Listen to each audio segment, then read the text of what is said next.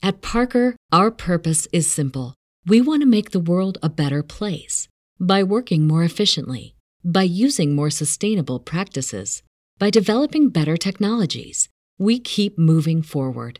With each new idea, innovation, and partnership, we're one step closer to fulfilling our purpose every single day. To find out more, visit parker.com/purpose. Parker, engineering your success. Everybody in your crew identifies as either Big Mac Burger, McNuggets, or McCrispy Sandwich. But you're the Filet-O-Fish Sandwich all day. That crispy fish, that savory tartar sauce, that melty cheese, that pillowy bun. Yeah, you get it. Every time. And if you love the Filet-O-Fish, right now you can catch two of the classics you love for just $6. Limited time only. Price and participation may vary. Cannot be combined with any other offer. Single item at regular price. Ba-da-ba-ba-ba.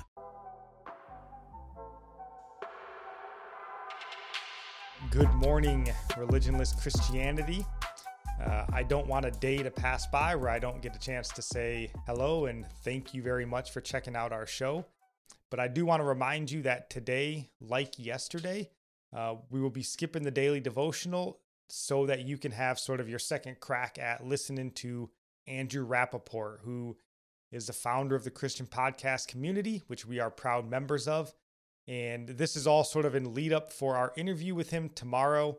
And we just want to give you a chance to get a better feeling for who he is, what he stands for, and how he sort of does his podcasting and all that sort of stuff.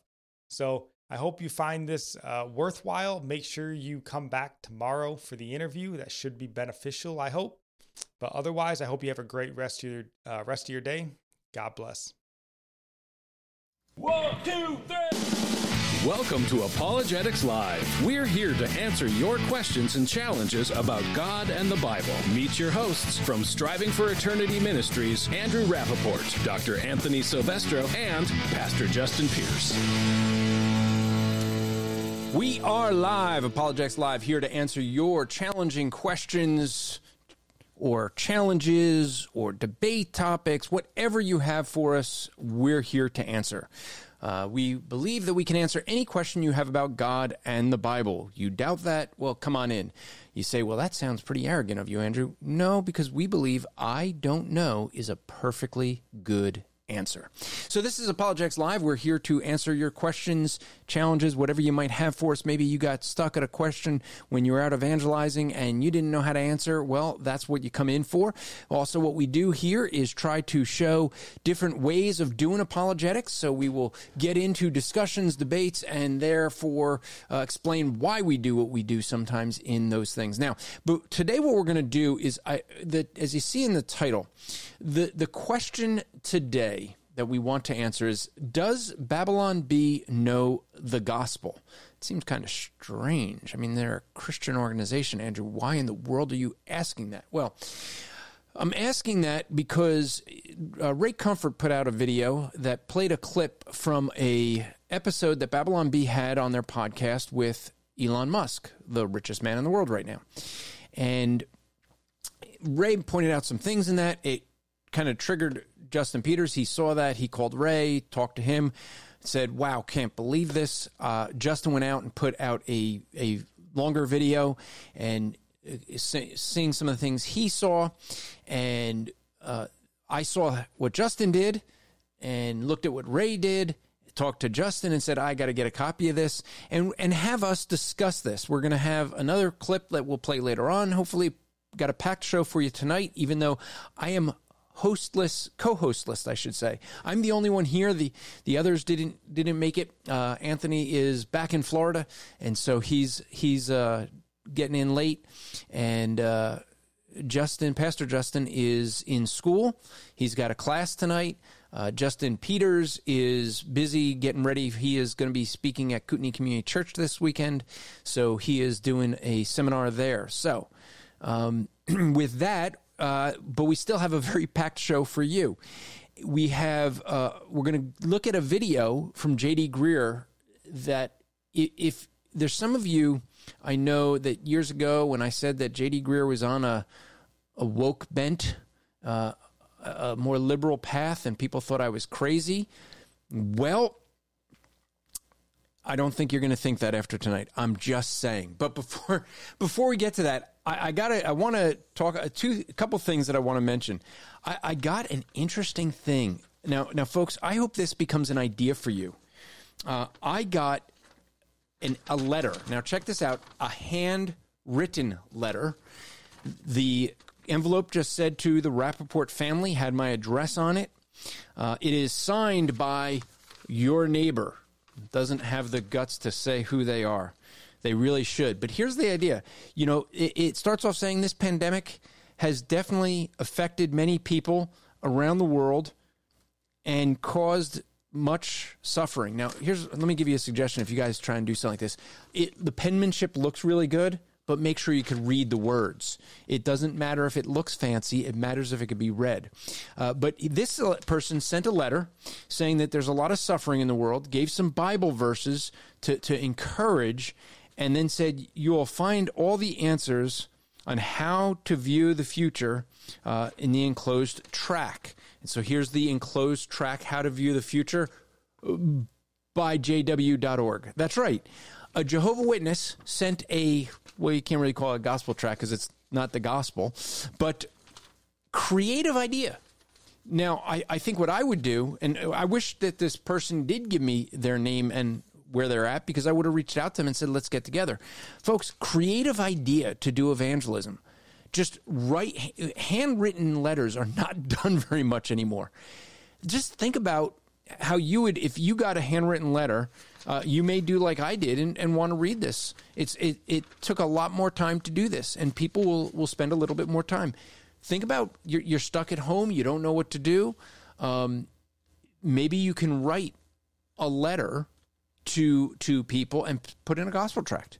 I remember Justin Peters and I were once at a restaurant. Neither one of us had a gospel tract on us.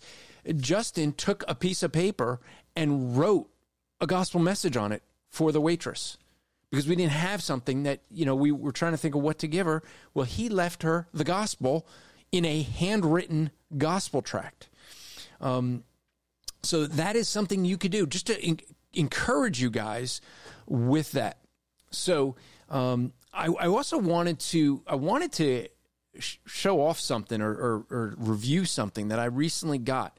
This is if I hold this up, this is called a Samsung Freestyle. Now, I want you to look at the size of this. You can see compared to, it's about the size of a little bit smaller than my head, right? Hands width.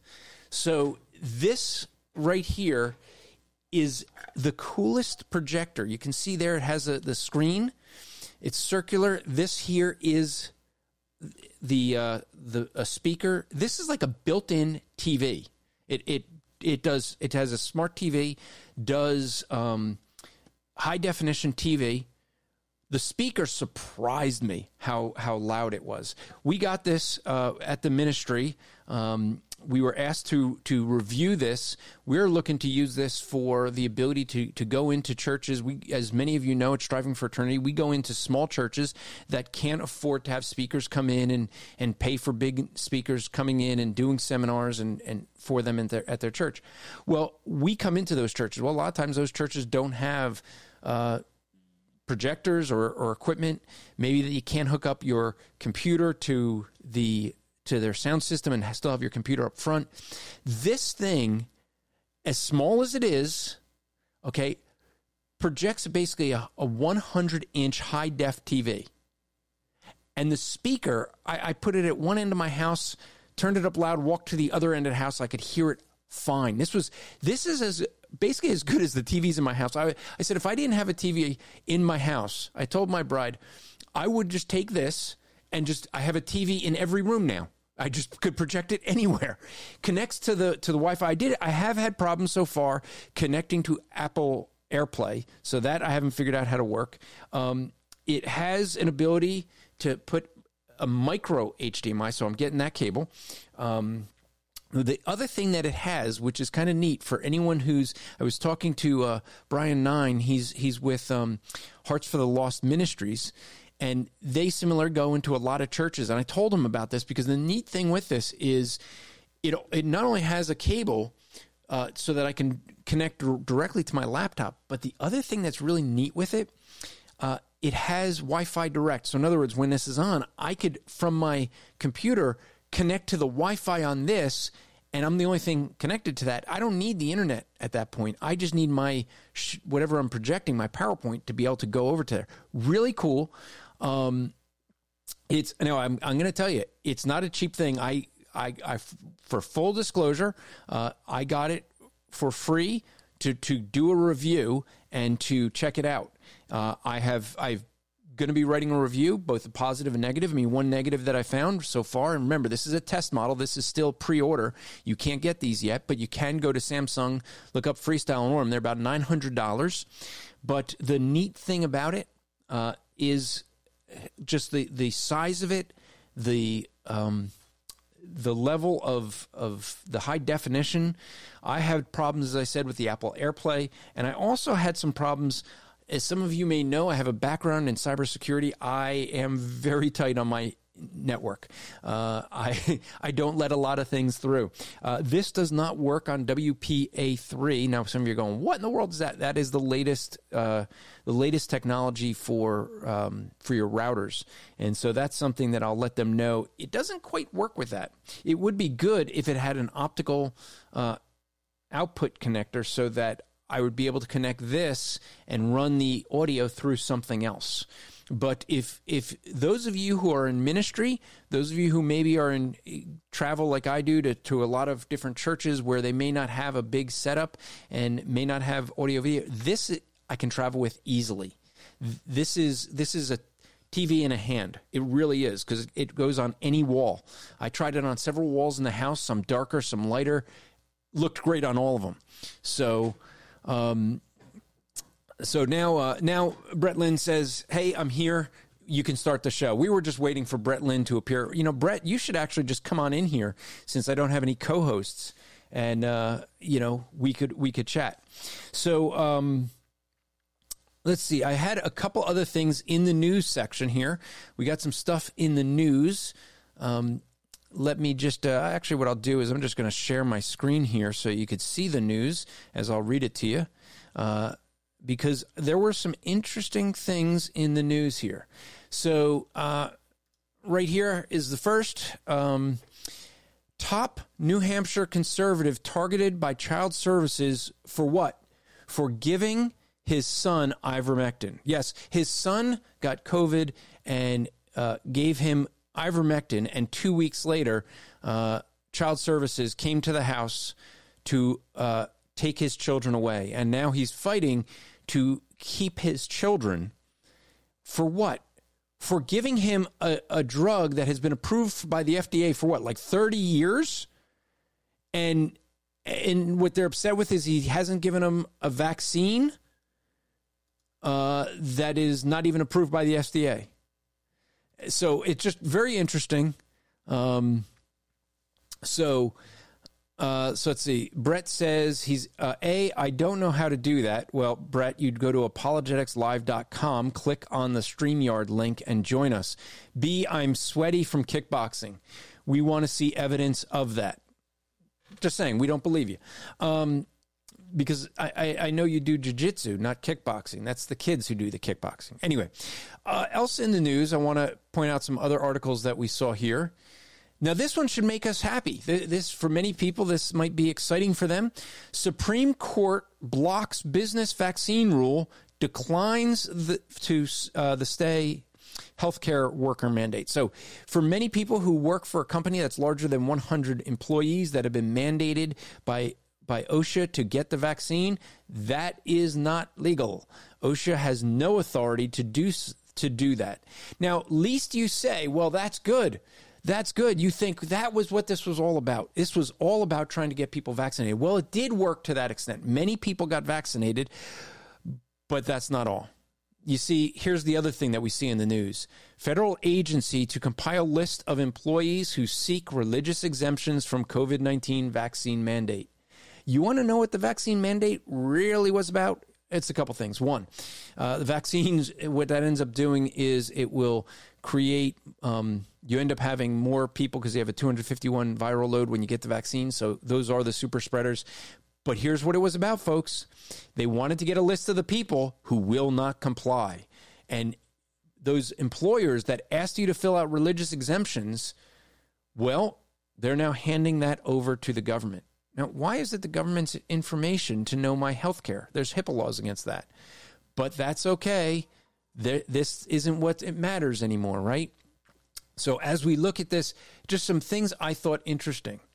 I will also, before we get started, is we have this week, this Sunday, from when we're watching, on the January 16th, many churches around the world. I started in Canada. If you listen to my Rap Report podcast, you should be. If you're not listening to the Rap Report, what is wrong with you? You should be. But the reality is, if you haven't seen it, we talked about the fact that up in Canada they passed a bill that makes it illegal to do conversion therapy. What's conversion therapy? Conversion therapy is trying to convince someone out of homosexuality or trying to convince them out of being gender fluid. That's the idea what this is. Now, it only goes one way. You're perfectly allowed to convert someone to homosexuality or gender fluidity, but you can't convince them, you can't talk to them that there's only two genders or that there's heterosexuality. That's illegal now. That is now a criminal offense. And we are as surprised as we should be by that. We shouldn't be, but that's coming here to America. That'll be here shortly. And Nathaniel Jolly had posted this. And I said this to say, I will be with many other pastors in America, in Canada, and elsewhere that will be preaching this weekend on the issue of a biblical view of sexual morality. Okay? Now, you say, well, that's only up in Canada. Really? Well, Nathaniel Jolly from the Truth Be Known podcast, which you can find at the Christian Podcast Community, just go to christianpodcastcommunity.org and you can find his Truth Be Known podcast. He posted this on Twitter. According to this LGBT website, there are 20 states with laws banning minor conversion therapy in the U.S. Now, in Canada, it's everywhere. By the way, the Canada law will say that if you have a son and you try to tell your son who thinks he's a girl that he's actually a boy, you could be arrested. You are under a criminal offense. That's what's going on in Canada.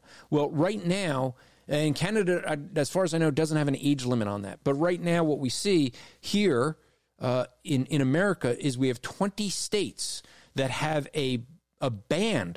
You're not allowed to tell a minor that about heterosexuality and that homosexuality is wrong. If they think now think about this. Just let's think through this. You have someone who is not. We don't say that they're old enough to smoke, to drink, to vote, or to fight in a war because they're not mature enough.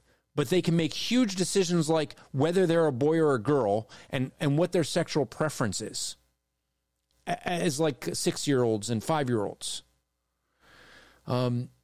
It's gone crazy. Now, this is 20 of the states. Guess what? 5 of the states have a partial ban. Now, I do find it interesting that you could figure out very quickly which of these states currently, I looked this up, out of all the states that are run by Democrats right now, 4 of them do not have a ban, partial or full, on conversion therapy in America. 7, where we have Republican governors, do. So we have 25 states that have some form of ban on conversion therapy. That to me is mind-boggling. So what we want to do tonight is I wanted to look at some clips here from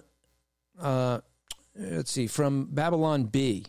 And again, folks, if you want to come in, I'm all by myself. I'd love for folks to come in and ask me questions. We will have a lot to go over here with Babylon Bee, but I do want to go over it. So let's take a look at this video, and I'm going to take a look at some clips. Now, here's the thing. Look, folks, I do a lot of podcasting. You know that. This show, I don't know if you all know that this show becomes a podcast, so you can go to christianpodcastcommunity.org. You can find the podcast. You can find all the Christian Podcast Community is a ministry of striving for eternity, so you could check those out. You'll see my podcast, The Rap Report. This one, I have So You Want to Be a Podcaster. I have stopped doing the daily one that I used to do, and then we have a theology throwdown. So I have 5 podcasts. if you can't get enough of me, I mean, really. But what I want to do is I want to explain something. As a podcaster, there's things that you do. Now, if you get a guy like Elon Musk on your podcast, you're doing a video, you have him in studio. As far as I could tell, I'm not sure if he was in their studio or not. The reason I say that is I've watched the entire interview. They mentioned going to Texas to see him, so I wasn't sure because they thanked him for coming into them. There were a lot of their folks there, but it could just be that they got a place to set up and he came to wherever they set up. I'm not sure. But what we end up seeing is that there was definitely some things you want to do when you are getting a big name person in. If you're going to get a big name person in to your podcast, you got to treat it well. Now, why am I saying that? Because I'm going to show you. These guys didn't know their guest, okay? They were clueless. I'm not saying that to be derogatory. I love a lot of the stuff that Babylon Bee does, but they're satirical, they're comedy. And as you're going to see, Elon Musk wasn't like that. If you watch this whole thing, he was not, even though he says he likes Saturday Night Live and he liked The Onion, which is satire, but he doesn't like that they went on liberal bent, and he likes, it seems, listening or reading humor. He was not picking up the humor. And I'm going to show you clips. He was almost, it seems, bothered by trying to have a serious conversation and just being interrupted with jokes that showed that they weren't really listening or care. It didn't seem like they were caring about what he was trying to say. He was trying to raise some pretty big issues, that I actually thought he had some really, really good points on, just the way we view energy in the world, renewable energy and things like that. But here's a clip I want to start with where what you're going to hear them do is they're going to actually ask him, what are we doing here? They in the first 20-some minutes of this, okay, 28 minutes, he was actually started asking them questions, and they said, "Oh, we like that. We like we like us being interviewed." And it's like, no, you have someone in here for what he has to offer. They started off talking a lot about themselves, and it looked like what they did was get a lot of tweets that he had tweeted, and that was their show prep. You get a guy like this, you have an agenda, you have a plan. Just listen to this. I think on that topic, I mean, the question that I just really, I feel so unqualified to be interviewing you right now. I think we all do. Why are we here? Like, what drew you to actually sit down with us? I'm not the one who asked for the podcast. You guys did. Just to be clear, I'm not pushing the podcast on you. You guys came here. Okay, so you look at the look on his face, and he's just like, what is going on here? I mean, you guys invited me here. You're the ones that wanted me here. And it's as if he just really didn't know what he was doing there. And you should have a plan. When you're going to do a podcast, you should have a plan. And this is the thing, they bring up he's bringing up some serious topics. And I want to show you this just to show, what ends up happening here is, and Melissa is saying here, let's see, I agree. The hosts of the Babylon Bee didn't listen to Elon at all. It was an awful interview. They missed an opportunity to really share the gospel with him. It was a real shame. Well, we'll get to that in a little bit and see. I find the Babylon Bee to be really funny. I knew of, Adam Ford, who started it. This guy that you could see on screen, I'm trying to remember his name, Kyle. Give me a second. I'll remember his last name. But he went to Masters University. So it's not like he's someone who is, that didn't have a good training. Kyle Mann is his name. And so he was someone who he's in solid Christian circles. He was a co-pastor of a church. And so I have higher expectations. And sorry, it's the guy with the black beard there on the left, the one with I don't know what that is on his shirt, but he's the only one of the guys that has a green and yellow picture on his shirt. But Kyle, is someone who used to be a pastor, goes to at least is involved in solid circles, or was at least for school. These guys, as far as I know, they're aware of solid people. They seem to promote guys like MacArthur and Voddie Baucham, things like that. So it seems that they're in good circles. But this interview, I want to show you this. This is where Elon Musk is actually going to. I think he got awkward in this, and he was just talking about a serious topic of the metaverse, and they brought up the question. For folks who don't know the metaverse, it's this thing where everyone's going to be living in a virtual reality. You're going to have goggles on. You're not actually going to go out. You're going to do everything. They have virtual shopping now, where you go into a store and it walks you around in a as if you're in a store, all in this metaverse. Just go to the store. But he explained some serious stuff here, and they just weren't listening. And he actually just breaks out into like this awkward ad for the drink that he's drinking, and just watch his face and see how he just suddenly breaks out like, what are we doing here? I'll just do an ad. But it's just like the way the metaverse is being sold right now is so underwhelming. It's like you're going to be it's like Zoom meetings, but there's an avatar for the person next to you. And you maybe get to design your avatar.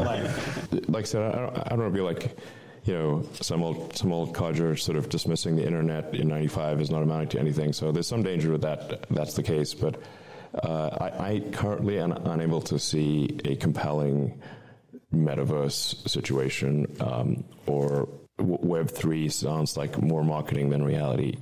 I don't get it. And maybe I will. So, but I don't get it yet. Let me put it that way. It's definitely not monkeys playing Pong. Let's just put it that way. Yeah. I just like to advertise for White Claw. Yeah. White Claw, real men drink White Claw. So, he's talking all serious, and he's been doing this now throughout this interview, and all of a sudden they want to talk about monkeys playing Pong. Now, the monkeys playing Pong has to do with the fact that he's been working on something to train monkeys to play video games, play Pong, and so that's what that was about. Now, with that, what ends up happening is, when you're in a series, you got a guy like this. I mean, he is the richest man in the world, and you have him on your show, and you're going to make a joke when he's talking serious. That's not a wise thing to do. Now let me bring in a friend of mine here, Mr. Brett Lynn. How are you, sir? What's up? That's weird. Let me see why hold on. I'm hearing you through the wrong audio.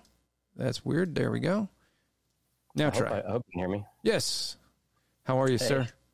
Doing pretty good. So this is Mr. Brett Lynn. You don't look like you were really doing kickboxing. I'm just saying, for the record, you look. I got cleaned up. Yeah, I'm thinking. I still have my my Under Armour shirt on underneath. I have an Under Armour shirt on underneath too. Does that mean that I was kickboxing? Seriously? So this next one, I know you came in at a perfect time, because I think this next clip is going to trigger you. Oh, great. I love being triggered. I think so. So Brett is a worship pastor down at Grace Fellowship Church of Levittown, Pennsylvania, not far from me. And so you ready to get triggered? Yeah, you do it. You want to be triggered. Here you go. This next clip is, now I'm going to preface this, Brett, for you. These three guys claim to be Christians on a Christian ministry, and you get a guy that mentions, here, like, what it's like. You're an evangelist. You do lots of evangelism. Right. Don't you look for the opportunity when someone gives you some way to start talking about spiritual things? I mean, they're talking about metaverse. They're talking about all these other things. And all of a sudden you get a chance to talk about Noah. Don't you think that's a great time to change the conversation and try to get it to the gospel, right? I actually think that's kind of what Musk was expecting. Like, I think he was expecting some kind of level of that conversation to be happening. Yeah. If you watch this whole interview, the thing that got me is, I actually think that Elon Musk was the one trying to promote spiritual conversations more than these guys. Yeah. Yep. I mean, they were probably starstruck. And that could be. Sure. And this is one of the things. Look, if you're doing a podcast, you're doing a show, you get a big star in, but you still have to be a professional about what you're doing. And if you're a Christian, look, so you have Elon Musk in your studio, he's someone who needs the gospel. Like, I don't, granted, I'm not pop culture savvy. So, like, I've witnessed to a lot of football players. That. Yeah, you've noticed that. I've witnessed to movie stars and football players and baseball players, and I have no idea who they are. But that's probably a good thing. Yeah. So, but I want you to listen when they start talking about Noah. And what I want to do is I want you, and the reason I'm taking this time, folks, is because we obviously can't play the whole 1 hour and 40-minute video, but I'm playing clips so you see there's some real problems I'm seeing with the way they conducted the interview. And here they're going to talk about Noah and watch who brings it up. And then I want you to watch and listen to the reaction from the guys from Babylon Bee. They can't build spaceships, so we're in effect the steward of life, and we can make Mars like another planet with life on it. It is it's probably a dangerous analogy to use, but it's a bit like Noah's Ark, but we'd bring more than two of every creature because it's a little incestuous, frankly. I mean, just do how does this work? Second generation. And did he hate the dinosaurs? Like, what's the? why is it like F you to the dinosaurs? Wow. Now, here you figure it's a great opportunity to correct him on what Noah's Ark was. Yep. A great opportunity to discuss the purpose of Noah's Ark, and let's see if that correction occurs. I mean, because was it incestuous? You could get into that's like a slow pitch right down the middle. I mean, you got a guy, he's talking about things, he's talking about metaverses, he's talking about being able to populate, the science it would take to populate Mars. And that's a great opportunity to say, well, let's talk genetics. Let's talk about why incest is wrong now that we have genetic entropy and the genes, because of reproduction. We don't have as wide of a gene pool, and we keep losing information. And that's the reason we don't marry and have children with people that are close relatives to us, because of the genetic entropy, because of the fact that the genes break down. It'd be a great opportunity to do that. Do they do that? Let's listen. What? It's like pro-incest, that on dinosaurs. I don't get it anyway. And it would have to be a very big vote. So, but there's it's a metaphor perhaps, I don't know. So anyway, there's some risk, especially over a long period of time. Did you guys all hear that correction? Yeah. No. Yeah. No, there wasn't. Yeah, and it's weird because Elon Musk's a pretty awkward guy, anyway. And these guys are all comedians and writers and stuff like that. Of course, maybe they might be socially awkward too. Who knows? But yeah. But he's not the kind of guy that you couldn't have a conversation with, like a normal conversation with, and probably like run all over him. Even though it's like a brilliant dude, but he's super brilliant after listening to this. I'll get to it later, Brett, but I really think one of the things with it is I think these guys, one of the points I'll show, I think they were just like, what in the world is he saying? I just think he was so over them, like just speaking right over them. Yeah. They had no idea. I really think that was the case for a lot of this. You know? Yeah, and I didn't actually get to this part of the interview because by the time the one fellow was like, "What are we even doing?" I kind of turned it off because I thought it was really kind of awkward and embarrassing. Even though it started out half decent with their conversation, but goodness, it's Elon Musk. It's what an opportunity. I mean, the guy's incredibly influential, and he's sitting there in your lap, ready for you to share something with him. And this is like an incredibly rare experience, really, for him. I mean, he's rubbing elbows with people, probably scientists, probably a lot of like humanists, atheists, and stuff. Joe Rogan, people like that. And not a lot of Christian influence from any of those people. Mm-hmm.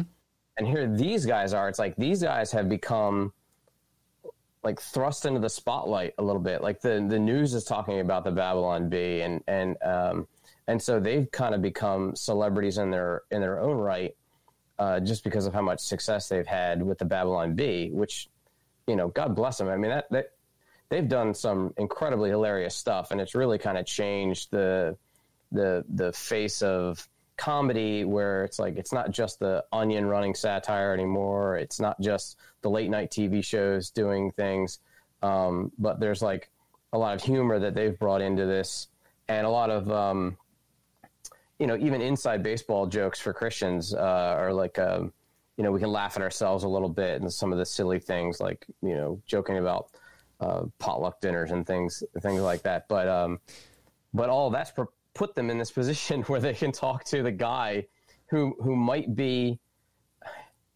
in the grand scheme of things on the planet right now. Elon Musk might be one of the guys that is actually on our side as far as not being in bed with all the lizard people. I don't know, all the weird economic forum people and what's the big the big economic summit and stuff. The thing is that he's not being woke is really what it comes down to. Yeah, and you don't have many of these wealthy guys that we can say that about, and I think that's a point that look. He doesn't mix very often, I'm guessing, with Christians. This was, for Babylon Bee, this was your opportunity to share the gospel.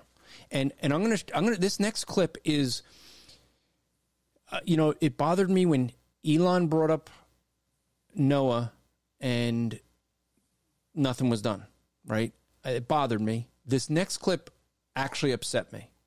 And now, if you saw Justin Peters' video, you've seen the ending, but this is why I want to go through this in detail, because there's some things that really bothered me in it, and I think it's going to bother you. Let's take a listen at this point. This is a 58 minutes and 47 second spot, and there is a Bible verse that comes up with this. Before we play it, I'm just going to read from Scripture a little bit. So let me do that and look at what we have here in Ephesians chapter 5. It would have been good if I had just had this up and ready. But this is not coming up right.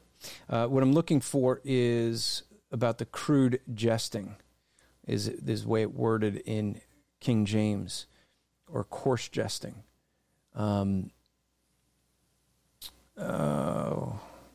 Okay, well, I will just paraphrase it rather than...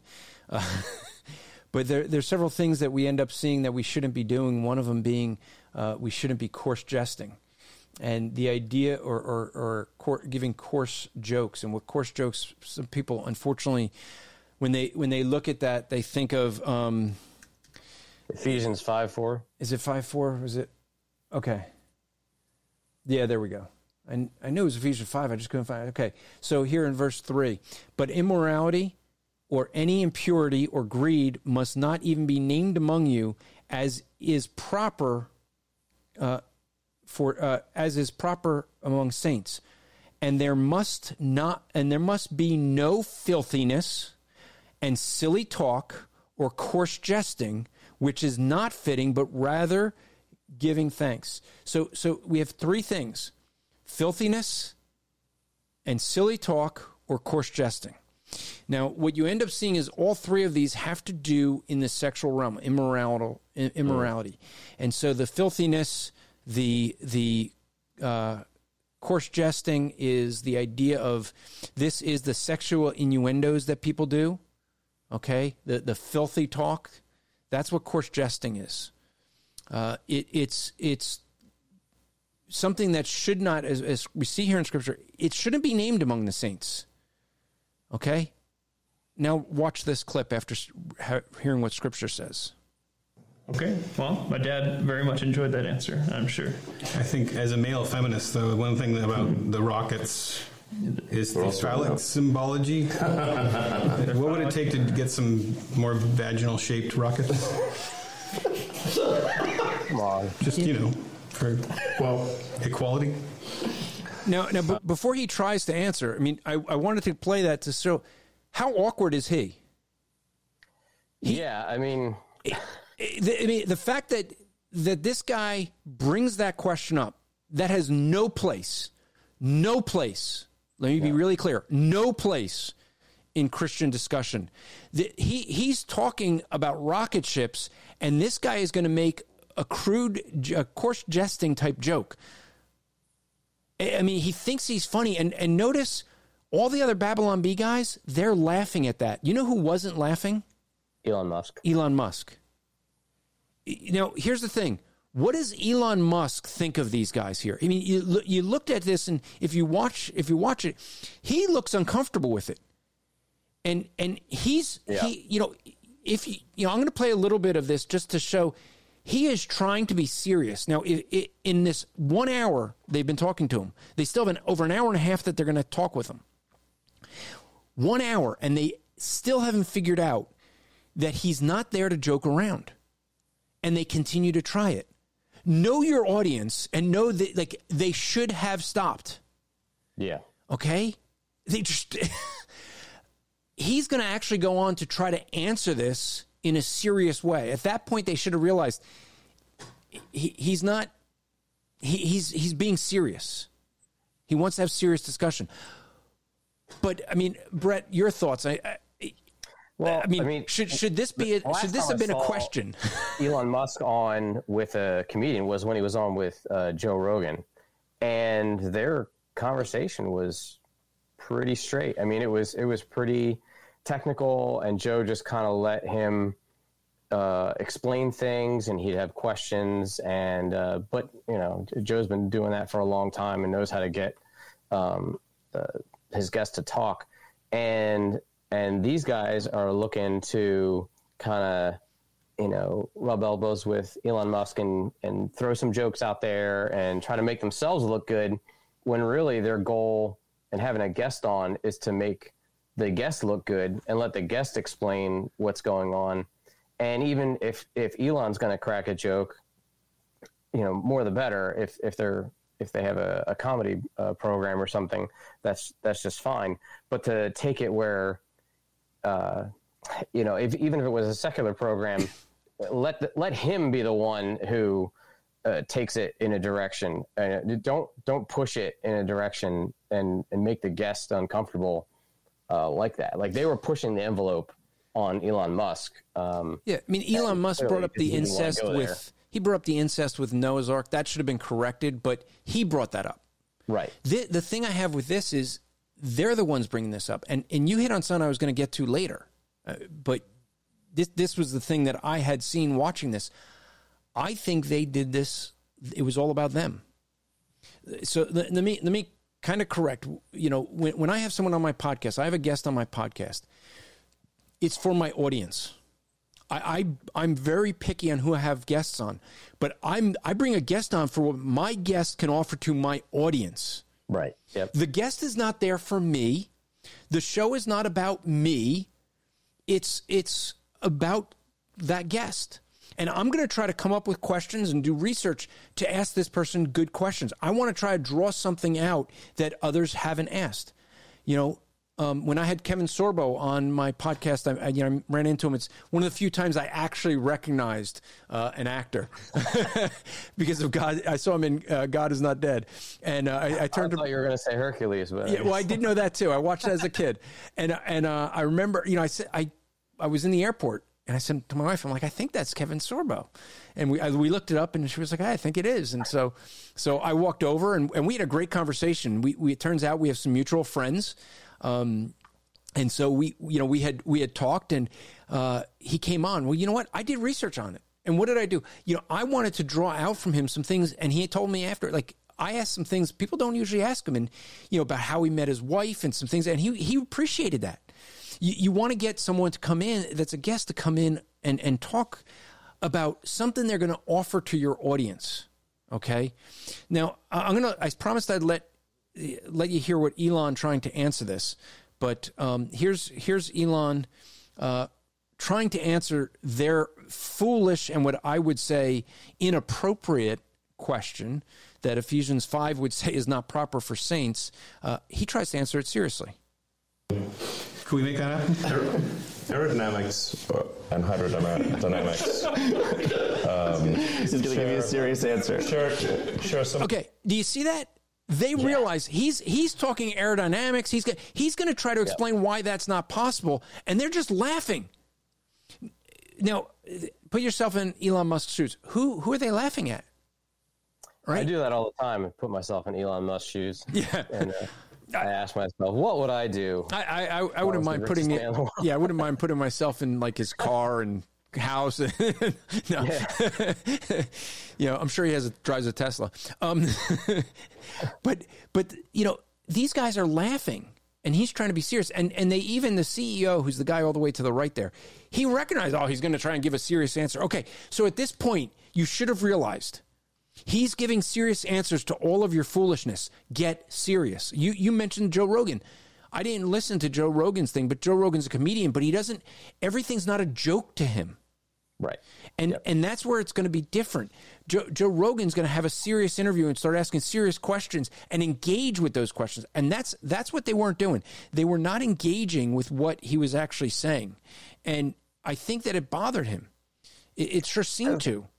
You know what I bet is that when it comes to the Babylon Bee, there actually are some serious issues around the Babylon Bee. One of them being like censorship. They've been had to deal with issues pertaining to lawsuits and different things when it comes to Facebook or people telling them like,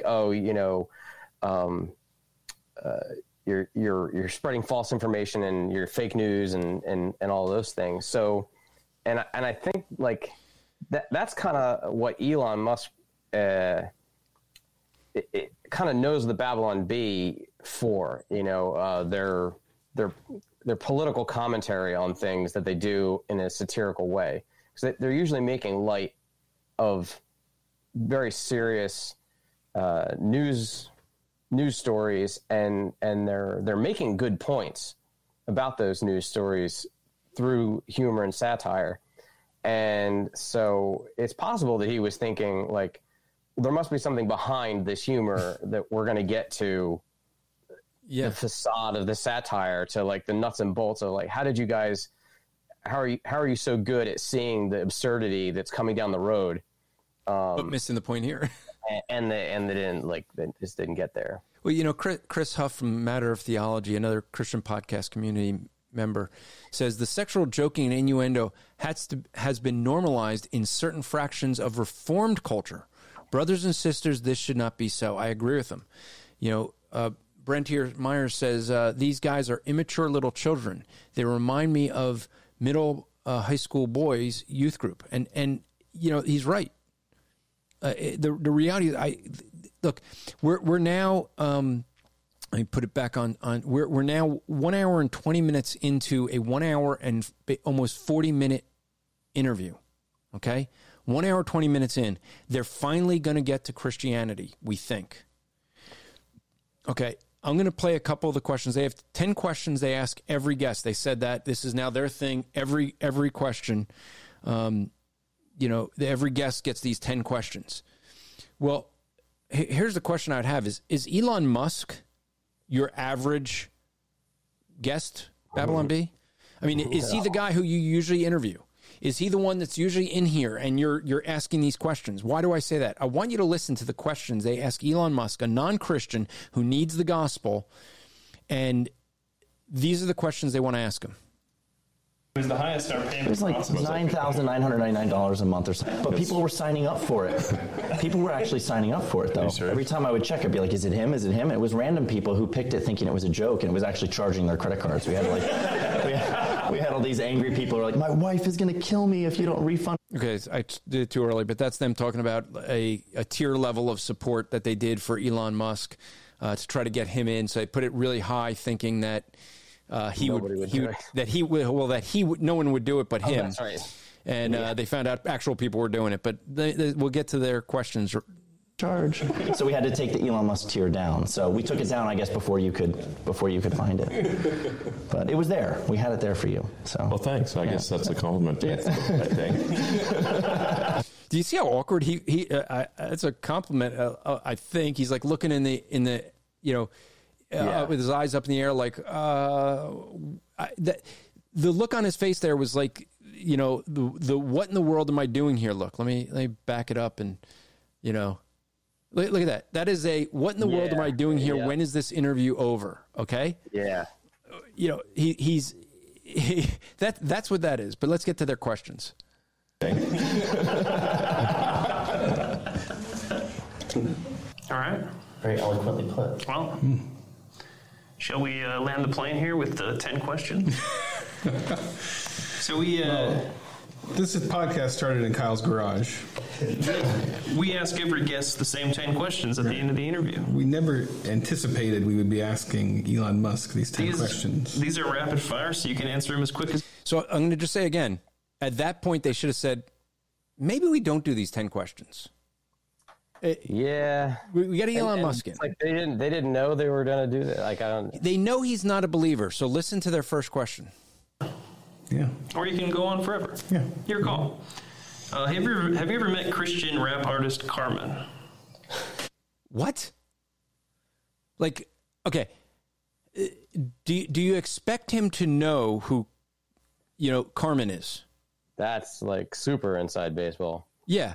I mean, he ends up going like, his answer was like, well, I knew someone named Carmen who put, I saw someone named Carmen who put a fruit on her head and danced around.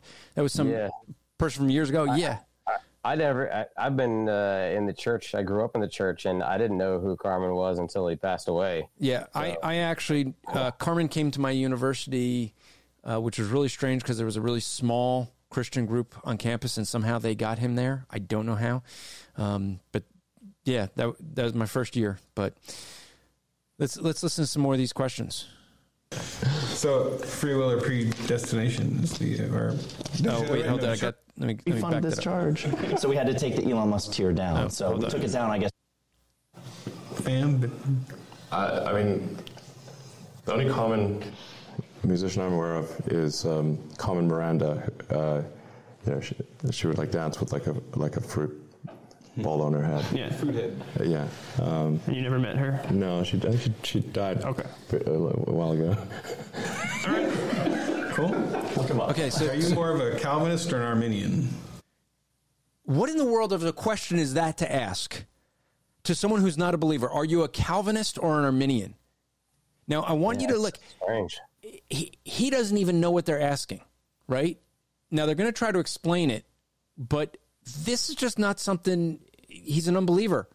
He needs the gospel, not to know whether he's a Calvinist or Arminian. Yeah. Or Armenian? Yeah. He's thinking from the country. Oh, yeah. They're like, or you could say determinism versus. I'm like that's an interesting. They're asking this unbeliever a theological topic that he's not even saved. He doesn't even know. Now, I'm going to skip to some of the others because, Brett, some of them were beer or whiskey, and he said whiskey. Okay. Cigar or pipe. And I'm just going, okay, this is the questions they ask every one of their guests. They want every one of their guests to answer whether they prefer a pipe or a cigar. Neither. Yeah. Whiskey or beer. I mean, so what does that say that they expect, like every Christian is going to ask? One question that they had was, if you could add one book to the Bible, what would it be? Right? Add a book to the Bible? Yeah. And he's like, he didn't even understand what, they're like, oh, book, like your favorite book. And he's like, oh, I guess Hitchhiker's Guide to the Galaxy, But they start asking. Just say, what's your favorite book? Yeah, exactly. This is a thing. They should know who they're asking questions to. These are not questions. Some of them are questions that you don't ask an unbeliever. They don't know how to answer. It makes him feel uncomfortable, I think. He looked uncomfortable, and he's already a pretty awkward dude to begin with. Now, here's this next one. When they talk about, what book to add to the Bible, I was very concerned with this point because he talks about, does anyone actually read the Bible? Okay? And he's going to go on to say more, but I want you to listen for their speaking up and saying how they read the Bible every day. Okay? Listen for it. So if there are outdated, as there are many outdated and unnecessary regulations, but there's a strong forcing function for creating new laws and regulations, but a weak forcing function for getting rid of bad laws and regulations. Okay, I think I put it too early. And I think this is just generally a problem as civilization ages without war, where... I think I was a minute too soon. Let's try this again. Sorry, folks. Okay, here we go. Let's try it. Maybe it was 1 hour and 29 minutes that I meant. Part of why I moved to Texas is just like there's just fewer strings tying you down. So yeah, I think like the value of someone just being a very competent executive officer is undervalued in a president. Just like, how good are you? Okay, hold on. I must have the wrong spot because I just can't remember. I thought it was 1 hour 28 minutes, but maybe not. But basically, what he ends up saying is Elon Musk says, "Does anyone read the Bible?" And I wanted you to hear them pipe up and say how often they read the Bible. They read it every day, that many Christians read the Bible. I wanted you to hear if you hear that. Maybe this was 24 minutes. Maybe I'm just trying to read my handwriting. That's my eternal struggle. Yeah, let's try this. You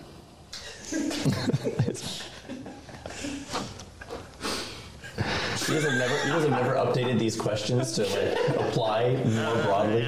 Okay, I'm gonna back that up to the question because I want you to even the CEO realizes these questions shouldn't be asked of them. Yeah. So you get to add one book to the Bible. What is it? You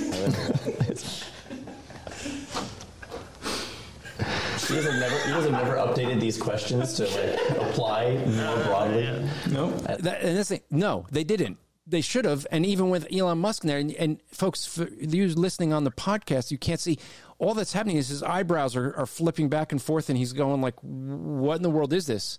I think at this point, Elon Musk is saying, how quickly can I get out of this interview? Yeah, right. They're unchangeable. Yeah. They're like the Ten Commandments at this point. I mean, a little bit lower. Or maybe we can have a chapter past Revelations. But is there a happy ending here?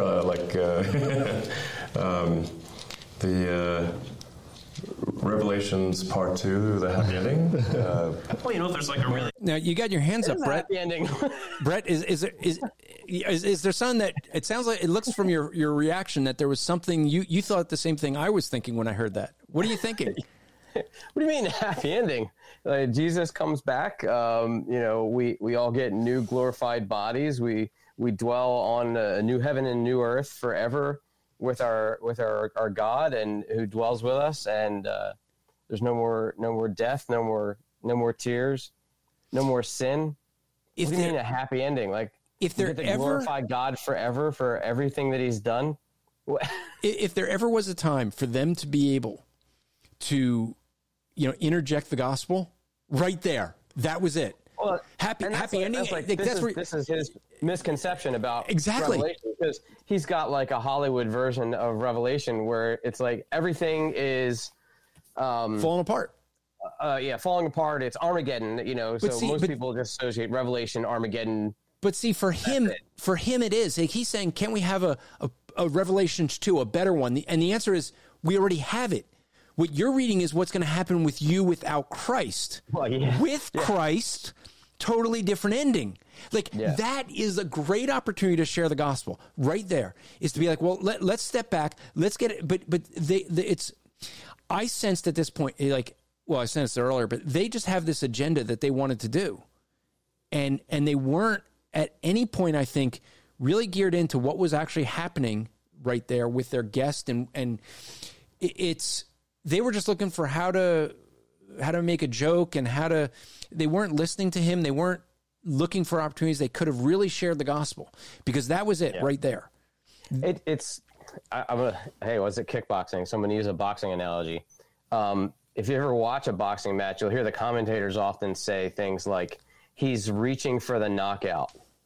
He's looking for the knockout. And what happens is the guy starts looking for a knockout and it never comes because he's chasing it and he's not setting things up right. And the funny would have been there if they had just relaxed and answered the questions seriously and just take the shots as they presented themselves. Instead, it was like they were reaching for jokes and swinging at everything that they could possibly do to try to look cool. And it seemed to bother him, right? Yeah, because they weren't really engaging with him. Correct. He'd throw something out there, and then instead of getting a serious response, he'd just get more goofy silliness back from these these three. So they weren't really respecting him and his responses to their questions, and it really just made it kind of awkward. Yeah, but, like, that Revelation setup, it was perfect because I know it's like, yeah, it's a good. I immediately went to it's a good ending for me. It's like it's a terrible ending for you, and let me tell you why. You ought to be worried about that, Elon, because someday you're going to die. And I would be face your maker. I'd be like, I can see why you think it's a bad ending, but let me explain why it's not. Right? Yeah. Chris Honholz from the Voice of Reason radio podcast, another podcast of the Christian podcast community, says it's very clear that they were completely unprepared for this interview. They just wanted to have the popularity of Elon on his show. Chris, I agree. And you should come in here, by the way. But that's the whole thing. You know, Chris also says here, they saw an opportunity to promote Babylon Bee by having a well-known CEO who echoes their political sentiments. That's exactly right. Again, Chris is usually the two Chris's, Chris Honholz, Chris Huff. They usually nail it. So if you don't listen to their podcast, you should. But yeah, that wasn't the same person. No, Chris. Well, that was those last two, but Chris Huff, who we mentioned earlier. Gotcha. But yeah, that's the whole thing. I think this was all about Babylon Bee, promoting Babylon Bee, and which on its face, I mean, that's not. That may not necessarily be wrong, but here's a way better way they could do it. But here's the thing: how many people did they turn off from their audience because of this? Right? That's the thing. When they have guys come in that are with them and things like that are in line with them and they're relaxed and people like the satire, they get it. That's one thing. This was I'll tell you something. I watched it over an hour and a half. It was uncomfortable to watch. Yeah. I felt bad. I felt bad for Elon Musk because there's times in this interview I had the feeling like he's just looking like, how do I get out of here? And I know that this is an edited version. It says full version, but there's parts where you see it clipped. So, oh yeah, I don't know what they edited out, but yeah. I wouldn't be surprised if they're probably aware of that. I mean, if he was uncomfortable, as much as we could tell that he looked uncomfortable, I would imagine they're smart guys. I would imagine that they probably felt like they whiffed on that one big time. Mm-hmm. So, I mean, let's hope that they, in the future, because there will probably be more opportunities for them. Let's hope that they do a lot better and pray that does happen, because they really do have there's some funny stuff. The opportunity to reach people. Yeah. So let's hear this the clip that I was saying where he talks about, do people read the Bible? Book you think everyone should read because it would be in the back of the Bible? Everyone should read this book. Yeah. Like, how many people have actually read the Bible? Fewer than probably say they have. But oh yeah, I mean, do you have? I mean, at one point, I when I was, did you guys hear it? You heard them. You guys all heard him. They all cheered up and said, "No, well, we read it. We read it daily. Christians read it." Yeah. You heard that? No. I know that they listen to guys like James White and other people that are out there preaching and things, because they're up on those things, and they're often making jokes about John MacArthur or whatever. And so I can't imagine that they would be ignorant of how much study is involved and how much time people invest in Bible studies and preparing lessons, and even just the people in churches that are there for Bible studies. Like, people are reading the Bible and they're devouring it, and they're trying to get as much as they can out of it, and they're trying to listen to good teachers. I don't know. It's mind-boggling. It's just another misconception that they just let slide right by. Yeah, their comment was that fewer than actually say it, rather than saying, "Well, we do." Now, maybe, I don't know. Maybe, and that was the CEO who made the comment. Maybe it's because he reads the Bible less than he says, or he felt like he didn't want to say he reads it every day, or he doesn't. I don't know. To be honest, I just don't know. And that statement doesn't really make a lot of sense. Like, how many people actually went to the gym today? Fewer than say they do. Fewer than a say. But what's the thing? Here you have an unbeliever who's basically saying, like, no one reads the Bible, and instead of standing up for Christians that read the Bible, they go with him. And this is where I say, okay, maybe I can agree that they're just starstruck. They're wanting, like, his acceptance. Well, fewer than say so. It's almost like they wanted his acceptance. Yeah. And so that's... And he really looked like he thought he was going to get something different out of this podcast, because he is a fan of the Babylon Bee. I mean, that's kind of why this happened. I mean, he's posted things on social media before about, whether it would be articles that pertain to him or articles that pertain to something going on in the culture that was relevant. And he was like, oh, these guys nailed it or something. And so I just really think he probably was expecting an entirely different experience. Well, I think he actually wanted, when I listened to the interview, I think he actually wanted some answers to things and didn't get it. And the reality, and we'll see this later on, I think he was more, in this interview, he understood Christianity or explained some things of Christianity or Christian history more than these guys who claim to be Christian. Okay? We're going to get to that in a moment. But one of the things that really got me was the fact that they want to get to a gospel presentation. So this is at the 1 hour and 33 minute mark. There's 6 minutes left in this interview. Okay? And they're going to get to the gospel. And so that's the part we want to play next. But before we do, I want to take time out really quick to give a word from our sponsor, because, well, they sponsor the show, and so I should do that. This show is put on by MyPillow. Great products. The latest product that I've been using is I got their down comforter. The down comforter, I'll tell you, it is super warm. A little bit warmer than I expected in the cold. We keep our house in the evenings at like 62 because we're trying to save money. And so our house is pretty much cold unless I really do Brett, you'll have to come over. Just gives me an excuse, but I look forward to Wednesday night Bible studies that are here in the house. I look forward to when we have company, because then my wife, we turn it up. We have any reason to turn it up, but yeah. The reality is that I've because it's so cold, I usually am wearing multiple layers at night. And when we switch to the MyPillow comforter, the down comforter, wow, I'm like, I have to sleep in shorts to not sweat at night. So the thing is that it's American-made products. They are made here. They are comfortable. The pillows are great. I actually reached out to MyPillow because I love their products.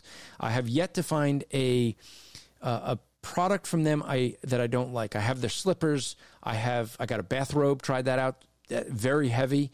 If you like robes, I got their towels. Every one of their products I absolutely love. If you want to get these great products, go check it out. And what you do is use the promo code SFE. It stands for Striving for Eternity, SFE. Or you can call the 1-800 number they set up for us, 1-800-873-0176. That's 800-873-0176. Again, use promo code SFE so that you can get yourself a nice savings. All right, so we thank MyPillow for sponsoring the show. Let's get to the heart of the question now. Does the Babylon Bee know the gospel? This is their gospel presentation. I'm tempted to just play this so you hear it uninterrupted, but I doubt that I'm going to be able to do that. But here we go. Good pick. All right, final question to close our time out here. Yeah, I mean, we're here. The Babylon Bee is a Christian organization, and... Okay, notice the music that just started playing. There's one other scene where I heard some music, but... The light music, like it's an altar call, right? He identifies we're a Christian ministry. Here we go. Let's get this gospel presentation. Your ministry. Well, how come we're doing the show on a Sunday? He just called them out right out of the bat, right? Why are you doing this on a Sunday? So now here would be a great opportunity. As these guys they'll announce that they're Baptist. Now would be a great opportunity to explain the difference between Old Testament and New Testament, and what the Sabbath is. You think they're going to do that, Brett? What do you say? Probably not. Probably not, no. Why aren't you heathens in church? Exactly. So we have to make it church right now. This is supposed to be a day of rest. We did Zoom church. To justify. So we did Zoom church. We're going to make it church right now. So, folks... You can't have church over Zoom. Okay? Nope. It's kind of like in the name of church. What is church? Ecclesia. It is a gathering for a purpose. The purpose is to worship God. You kind of can't gather in a non-gathering kind of way. It doesn't really work. I'm sorry. Gathering kind of requires gathering. Yeah. It's kind of like, Brett, you'll understand this. I had a debate with a Muslim, and basically I exposed that, I went to this debate. I paid my own way because I felt it was so important for these Muslims to hear the gospel. And he got paid a lot of money to be there, and he tried to deny that. And he says, I make my living teaching karate. I said, well, I do martial arts, and you've already admitted that you're only home 3 weeks a year. And I don't know how you could kind of do training of martial arts long distance. It's a little difficult. A little impossible, right? Voddie Baucham, what he does, he was telling me, because he doesn't have anyone where he's at in Africa. What he does is he travels like 3 or 4 hours to a jiu-jitsu place, and they learn whatever they can learn. And then he goes home and just tries to repeat it. And he's got a couple guys that he could do it with, but they just, you got to do it with somebody, Yeah. Who was so there were the two pastors in Canada that have had their legal problem. It was Tim Stevens and the first guy. And James Coates. James Coates, right. I think he said something like, if you think that, something along those lines, I'm paraphrasing, that if you think that Zoom church is the same thing as being in person, like, you kind of learn the difference when you're in jail and you can't be with your family. It's like a phone call with your wife and your kids is not the same thing as being with your wife and kids. Excellent point. Yeah. So let's listen to this transition to the gospel now. So he's calling them out for church. They don't stick up for what church is. Again, what do? They're throwing the church under the bus. This is just like with the Bible question. They're not holding a high standard for Christianity. This really bothers me. I love their humor and the satire, but I'm looking at this and going, they're saying this is a Christian ministry, and I'm going, I'm not seeing, I mean, to me it seems like we like making fun of Christians. We like making fun of Christianity. We have a low view of Christianity, but we're making good money at it, you know. But let's listen more. God said, "Don't work on Sundays." Okay, let's go. Guys, are going straight to hell for this one. Get into the whole Jesus rest thing. Okay, straight to hell. This is church. Okay, so to make this church, we have to make sure. We're wondering if you could do us a quick solid and accept Jesus as your Lord and Savior. Okay. What? Yeah, you didn't hear this part of the interview, huh? No. Can you do us a quick solid and accept Jesus as your Lord and Savior? That makes it church, by the way. Remember, we said, to make this church, can you do us a quick solid? Now, the other guy sitting right next to him is just laughing along with him, and this is a guy who was a co-pastor of a church, went, to Masters University. Yeah. The other guy laughing is the CEO of the company. And I feel like they needed a point man on this interview, like to keep it in check. No, I think they needed a point. I mean, because they completely missed the point. Yeah. I mean, this, Chris Honhold says this. He says, that phrase really upsets me. I can't explain how much. When I first heard that, when I was listening to, I think it was the Ray Comfort's video, and I heard them say, "Can you do me a quick solid and just accept Jesus into your heart, or accept Jesus as your Lord and Savior?" There was no presentation of the gospel throughout this entire interview. It bothers you because it's a mockery of the gospel presentation. Yeah. It's a mockery. Like, think of any time that you've done evangelism and you have to break the ice and you have to get over yourself and you have to get through all these hurdles and all the sinful things going inside you because you're thinking, oh man, this is embarrassing, or I feel ashamed for some reason. And you have to kind of kill all that while you're doing evangelism. And so it's not such an easy thing. And then to have them say, can you just, just accept Jesus as your Lord and Savior and do us a solid? And it's kind of taking the easy way out, kind of sidestepping presenting the gospel to them. I don't know. Well, I'm going to bring in, and this, I'm going to freely admit that this is trouble waiting to happen. But, hey, Mr. Kevin, how are you, sir? You're muted. You can unmute yourself. Yes, Pastor Andrew. How are we doing? Good, sir.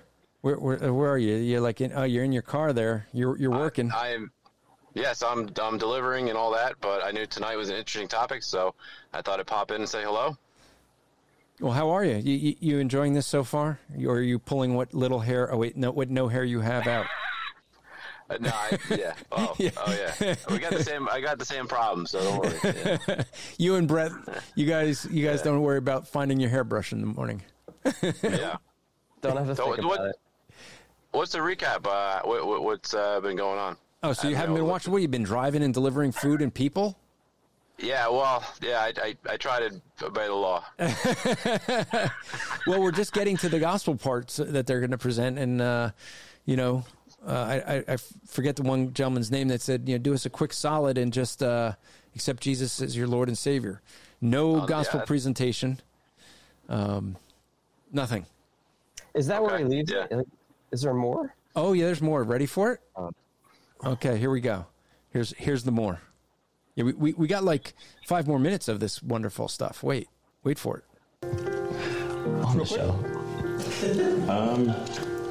personal words, it's a quick prayer. Just do a quick prayer. Notice there's no explanation of the gospel. They're all laughing. You see how uncomfortable he is?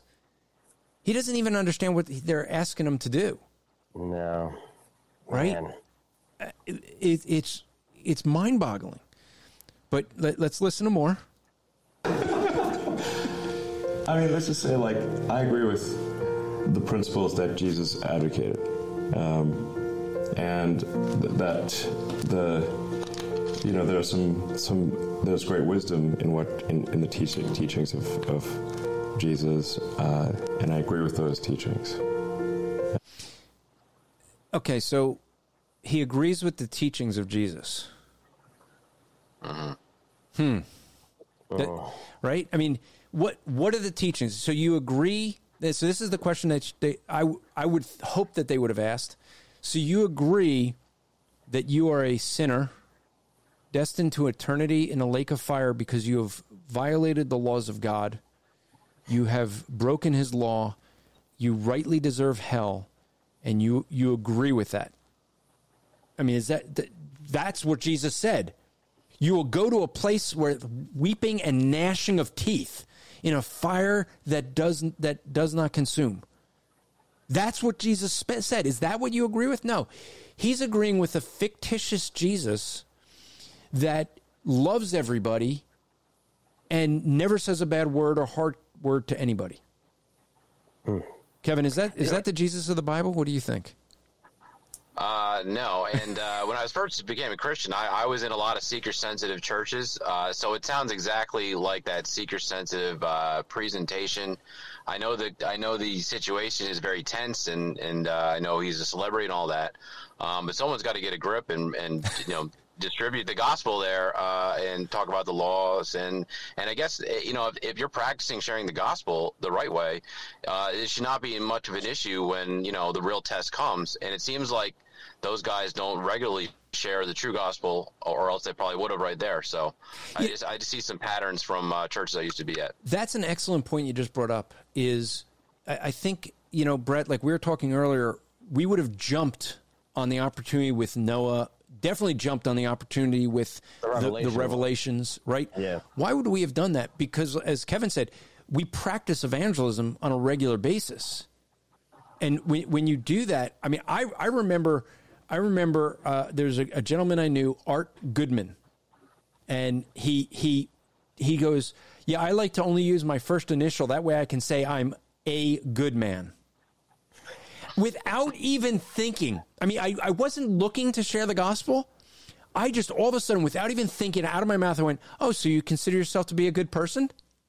I mean, just, right? He's saying I'm a good man. I mean, it was just instinct. It's the same thing we were talking with martial arts, right? Well, why do we train it? For muscle memory, so that when you're in that situation, you don't have to think about what you're going to do. It just happens. Right. And I think what Kevin, he dropped out. He must have got a ride. He's, for folks that he's an Uber driver and a Uber Eats, DoorDash, all that. But the fact that I got into that gospel conversation with Art because of the fact, he's back. I guess his customer decided not to take the ride. He took one look at Kevin and went, ooh, I got to find another Uber driver. Phone calls apparently kicked me out of the. Oh, okay. Sorry. So I think though what he brought up is an excellent point. Is the fact that when you are practicing evangelism, it comes natural. Now, Brian Nine, who I told him he should have come in here earlier, he said, cue the spiritual transition game commercial. And so, that's the thing that I play with folks is a spiritual transition game to train us to go from the natural world to the spiritual world. And I always say I could take any conversation and do that. Is that correct, Mr. Pierce? Can I do that with any conversation? Okay, just checking. Welcome. Are you're done with class early? Done with class a little bit early. Oh, good. I hope you passed. This has been the most oppressive stuff I've listened to in a long time. Oh, thank you. The class or this episode? The class. Well, yeah, all your all's conversation. No, the class has been it's been, what is it? Critical race theory, intersectionality, and why you're not a Christian if you don't believe it. So we've been standing up and trying to learn about it. And you're being taught that in your seminary? No, you know better than that. I do know better than that. To stand up, but think about it. What this weekend we're having the everybody's going to be speaking on Christianity and homosexuality and talking about biblical Christianity. Well, not everyone, just the biblical churches. Well, I said everyone. They were hoping for 16,000. We just found out there were less than 3,000. Hey, Brett, do you know what's Pastor Mike preaching on this weekend? Do you know if he's? We're in Galatians, and we are right at the appropriate point of pass. So it's so he was going to do it one way or the other this weekend. It's just right. We were just talking about that the God's timing on that worked out really well. So we didn't really have to do anything special, but I'm sure there will be a mention of the solidarity between all the other churches. So. All right, well, let me play more of this, because I do have another clip that actually Kevin here had sent me that I want to make sure we get to. So let's listen to more of this gospel presentation. Oh, I heard that. And things like turn the other cheek are music. Are very important, because as opposed to an eye for an eye. An eye for an eye. Okay, right there. Turn the other cheek versus eye for the eye. Eye for the eye is about the limitation, the max you can do when it comes to, if someone does something to you, the most you could do to them. It doesn't mean you have to do it. It's a limitation. It's to say that if someone steals from you, you can't kill them. So it totally doesn't understand that. But I wouldn't expect him to. He's an unbeliever. I expect the others to be correcting it. They should have started with this early on in the show. Yeah. But let's see. Leads everyone blind. So forgiveness, is important, and treating people as you would wish to be treated. Okay, so what was the two things that he felt was very important? Forgiveness and being treated as, forgiveness? Think about this, folks. Forgiveness. That is a point where they should have said, what is forgiveness? And I expect they're going to do that, don't you? Let's find out. Track record hasn't been good. Love thy neighbor as thyself. Very important. So it's like a 60-70%. Yes. As Einstein would say. What was their focus? So it's 60-70% yes? That was a time to say, let us explain what forgiveness is. But I think back to what Kevin said, they're not used to sharing the gospel. I think Kevin nailed it. They probably don't do this on a regular basis. So seems like they just want to get that conversion. Thank you. They're not worried about whether it's genuine. Yeah, correct. And that's where you said earlier, this is the seeker-sensitive church. Just, walk that aisle, pray that prayer, say yes to Jesus, and you're in. And we'll see if that ends up happening.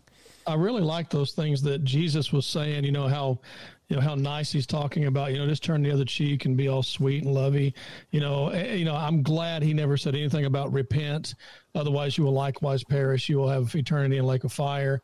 None of that stuff. We don't accept that type of Jesus. Justin, if you were here on time, you would have been here for that conversation that Brett, Kevin, and I had. I watched the video. I watched this guy. What got me about it, Justin Peters was right. He's asking. Yeah. He's asking, will you please explain this to me? Yeah. And this was awful. And there's several even before what Justin played only this last 6 minutes. Yeah. And that's why there are other points where he was basically it's almost like he was bringing things up. He obviously knew this was a Christian program, and he was the one bringing up the Christianity, not them. I think they were embarrassed of it. I'm not trying to get into their minds.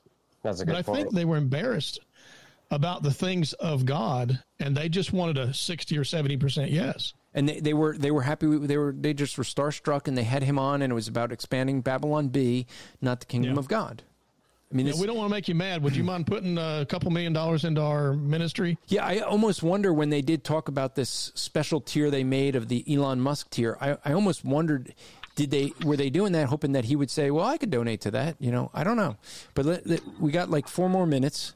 Let's hear it. I believe in the God of Spinoza. Okay, right there. What? the God of Spinoza.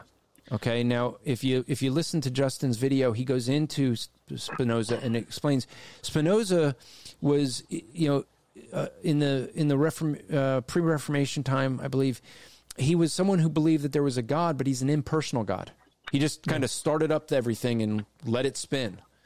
And so he's basically saying, I believe that there's a God out there, but the God doesn't involve our personal lives. Here's the thing I made earlier. Sorry. Okay, you put this up. Chris Honnold says they were afraid of offending Elon and having a podcast take a hit from him. And I think Chris is right. This is back to what was being said. See, now that you're here, you read all the comments. I don't get to do that when you're not here. So yeah, I mean, what you end up seeing is you have here a case where I lost my train of thought, and it's a perfect case of that. It was perfect. So, but here, what I think I was going to say was that this is where he's the one that seems to understand more of the Christian language and Christian history. I said this earlier in the show. He's the one that's been bringing things up that they should be talking about. Yeah. You know, one thing that Facebook user, I'm so glad that Facebook user comes on so often, and I'm friends with that guy. I'm telling you, Facebook user just needs to go to apologeticslive.com and get the instructions of how we can find out their name. That's right. So Facebook, you said you're right. They're ashamed of the gospel. They were laughing like little schoolgirls, giggling about the most important things. Correct. And I tell you what gets me about it is this man. I mean, look, I listened to the thing. I've been following kind of some of the stuff he's doing, and he seems to be really intelligent and really well-rounded, but he wants to know. And this poor guy is asking questions. I believe in the God of Spinoza. Okay, let's talk about that. Let's talk about the true biblical God, because you're not a Christian, not a 70% yes, you're not saved. You need to be right with God. I'm sorry, I'm laughing. We're laughing because I got John. So John likes to, every week he comes in with different names. This week he is Elon Musk is the name of my, I can't read that. Cologne. It's too small. Welcome, John. Hey, John. John, we missed the chickens. That's what Anthony wanted you to know. Okay. So let me keep playing this. Oh, you okay, finish. Hang on. Chris, you put this out here, and I love Chris to death. He's a great brother of mine. When he puts stuff out, Chris Honholtz, when he puts stuff out here, I've got to throw it up here because he's right. What will be interesting is what the Babylon Bee does next. My prayer is, not Chris, but my prayer is that they're going to beg him to come back on. They're going to say, hey, we messed up. Please let us come. Let's do this right. Yeah. You know, I pray that. I don't know that will. I thank KT and the others who have been tagging Elon Musk and inviting him onto this show. Oh, you know, please. And you know, look, I'd be happy to do that with him. I'd be happy to have him on, not because I'd be like, oh, Elon Musk, and maybe we could get a donation. No, Elon Musk, you need the gospel. Don't give us a penny. We don't want that. It's not about the pennies. Look, the reality is whatever. The thing that bothered me so much with this is you had an opportunity to share the gospel with a man who is basically admitting he's clueless about the gospel. Yeah. And you're not doing it. You know, but this is endemic of the vast majority of professing Christianity. Yes. It doesn't matter if you're Elon Musk or the local homosexual group that says, "Oh, I'm a gay Christian," or you're the whatever else you want to call it. This is endemic of every single level of Christianity. I mean, I just watched a thing with J.D. Greer. No. We're getting to that later. You be quiet. This is part of my class. Yeah. But anyway, I mean, I've seen this stuff so many times saying. But we're not going to get to the J.D. Greer if we don't get this done with. You know, just saying. I see how you're going to do. You just interrupt me all the time, so I show up late and you won't let me talk. Oh, I can solve that. We mute you and we play this. Look, what? See it?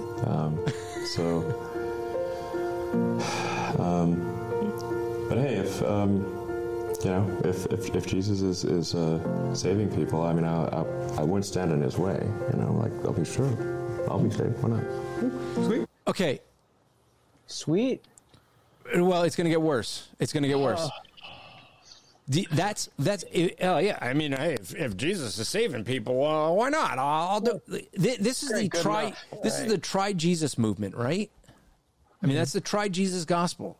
Try Jesus and see if your life has changed. Oof. Right. And this next part is what's going to get probably all of us fired up. Jesus is not the God you try. Yeah. He's the God you submit to and you repent. Exactly. It's not that I'll give Jesus a try. You're a sinner. And if you don't acknowledge that, he's going to be your judge. No. And there's not one person here that doesn't need not just to try Jesus, but to fall on their face and say, God, I am so terrible. In your sight, I'm wicked. I acknowledge my sin. Well, I want you to watch the guy all the way on the left. He's the one that was asking the questions. Watch his reaction, okay? Elon Musk just said, yeah, okay, if Jesus is saving, I'll try Jesus.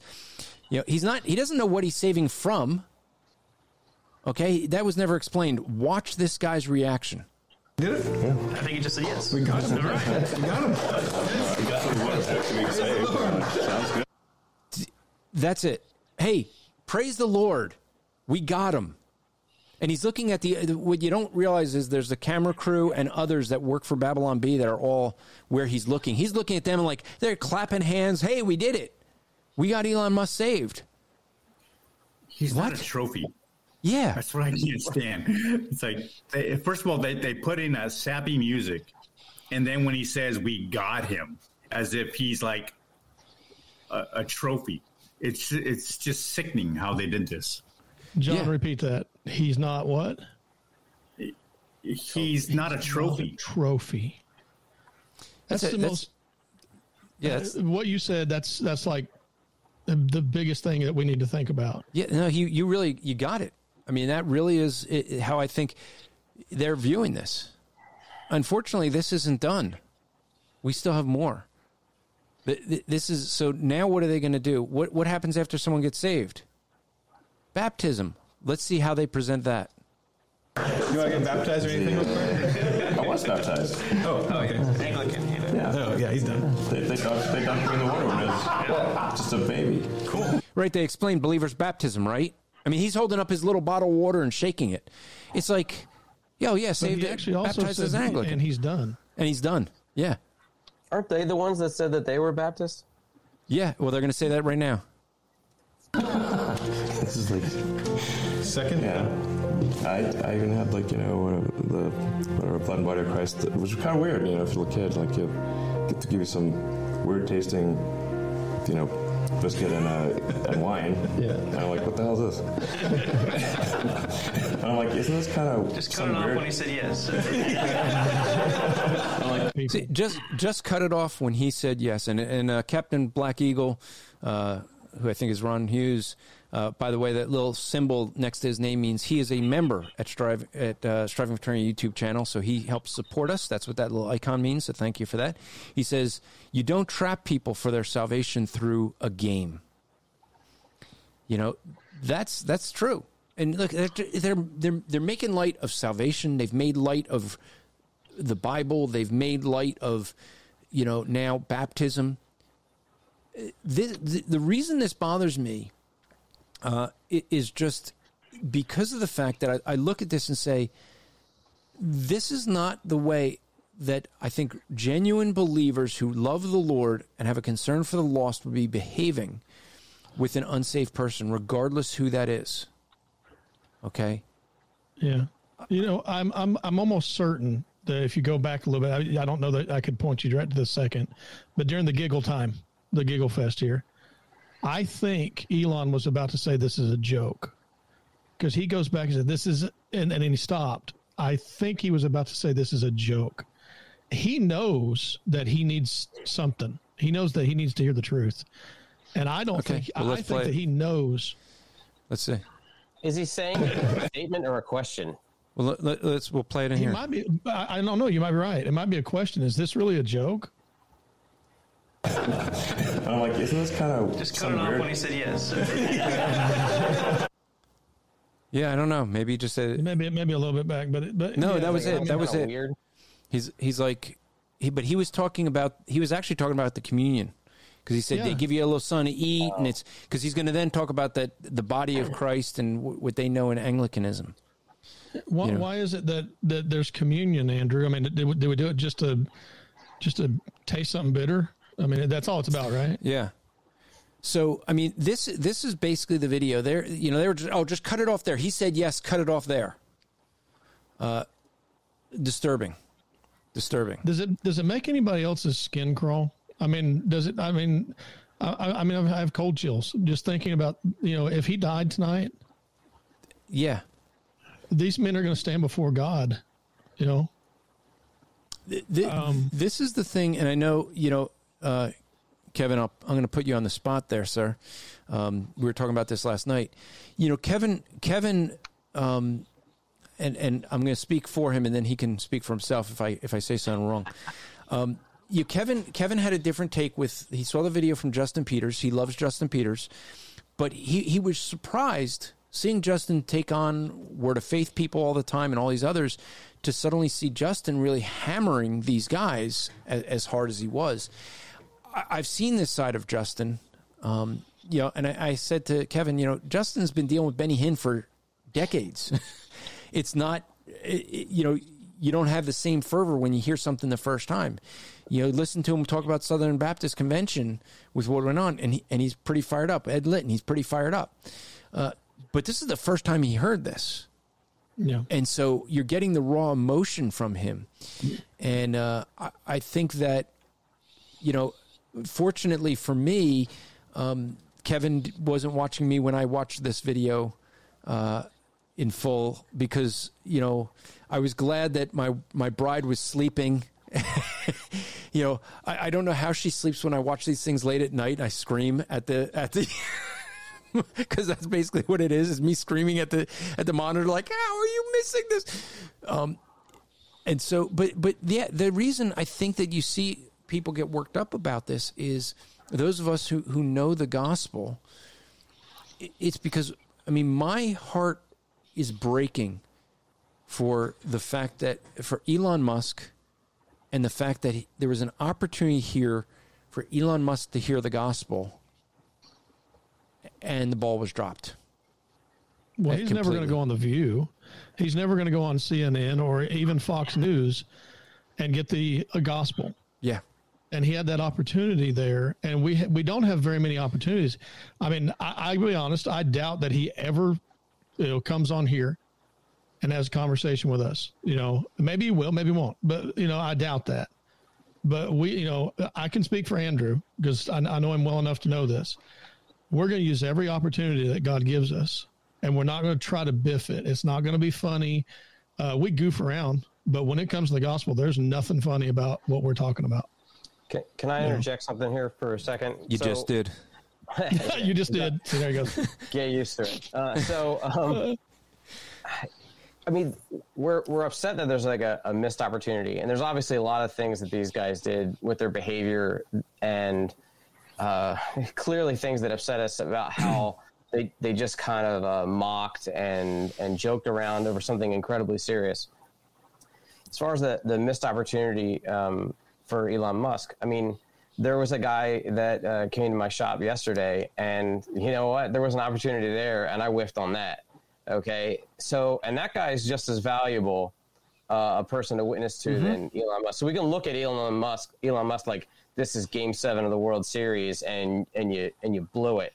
But we can give them a little bit of grace. I think that we whiff on a lot of opportunities. Let me interject on that then. I'll interject on you and say, I agree with you. There's plenty of times where I feel like I have a missed opportunity, but here's the difference. They knew it wasn't like someone just walks into your shop. A lot of prep. It's not like there was someone walks in your shop and you weren't prepared. This is something they knew they knew their 10 questions. Yeah. Now their 10th question is there. I haven't listened to their others where they have interviews, and is the 10th question always, will you do me a quick solid and accept Jesus as your Lord and Savior? Is that really their question that they always ask, that they said they can't change their questions? I hope not. But they knew what they were walking into. Yeah. They knew they had him on. They were going to have him on the program. They knew they were going to have, some time with him, at least an hour, I'm guessing. They knew that they were, dealing with an unbeliever. So, and it's the ball's in their hands, because the reality is when you're the host of the show, you ask the questions. You guide and direct the way the show is going to go. Yeah.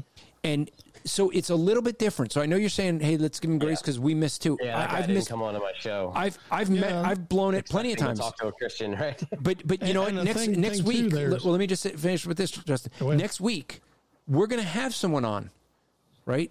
Who is not a believer, and he's going to come on. And what's he going to get? The gospel. You know what? Yeah. He already got the gospel. Got the gospel twice, because I went on to Wisdom app, and Brett, I got to get you on this because you're going to love it. The Wisdom app is where you can do open air preaching from your house. It's like Zoom church. No. Basically, it's an app on the phone, and you just talk, and they will, people pop in. And we're just talking, and people came in, and unbeliever comes in. I'm sharing the gospel, and we got a 30-minute gospel conversation. Well, he invited me on his podcast. I went on his podcast that should be airing this week or next week, I think. And it's just me. We start talking some things, just small talk, just like we did on the Wisdom app, and then get into the gospel, right?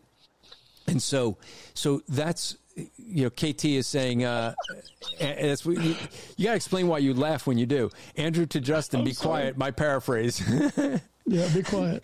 I think, is this the one that where I was listening in and you were talking to the gentleman? Yeah, that guy is coming in next week. He actually asked, "Hey, can I come on to your program?" Now he's heard the gospel twice, and so it's so what am I doing already? I already know he's coming on. What is my prep? My prep is the gospel, because I know he's coming on. Because that's the most important thing. And I want to point this out, like Andrew was talking about. And John may have someone that's coming on next week too, right, John? You have a Church of Christ fella? Yeah, there's a guy named Preacher Norm. You can find him on the internet. You can probably. Why do we want to do that? Yeah, Church of Christ guy, and pretty much he's blatantly said that works is required to be saved. We can talk about that. Yeah, well, that's next week's show. But Justin, you have something you want to say? Well, yeah. No, let's get to J.D. Greear instead. Hold on. Now think about this. I don't know what the background music was, but it was staged and set up for their gospel presentation. When you were in your shop, did you turn the background music on? Do you think that the music was added afterwards? I think it was after. Okay. I think it was, and if it wasn't after, it'd be worse. It was during the.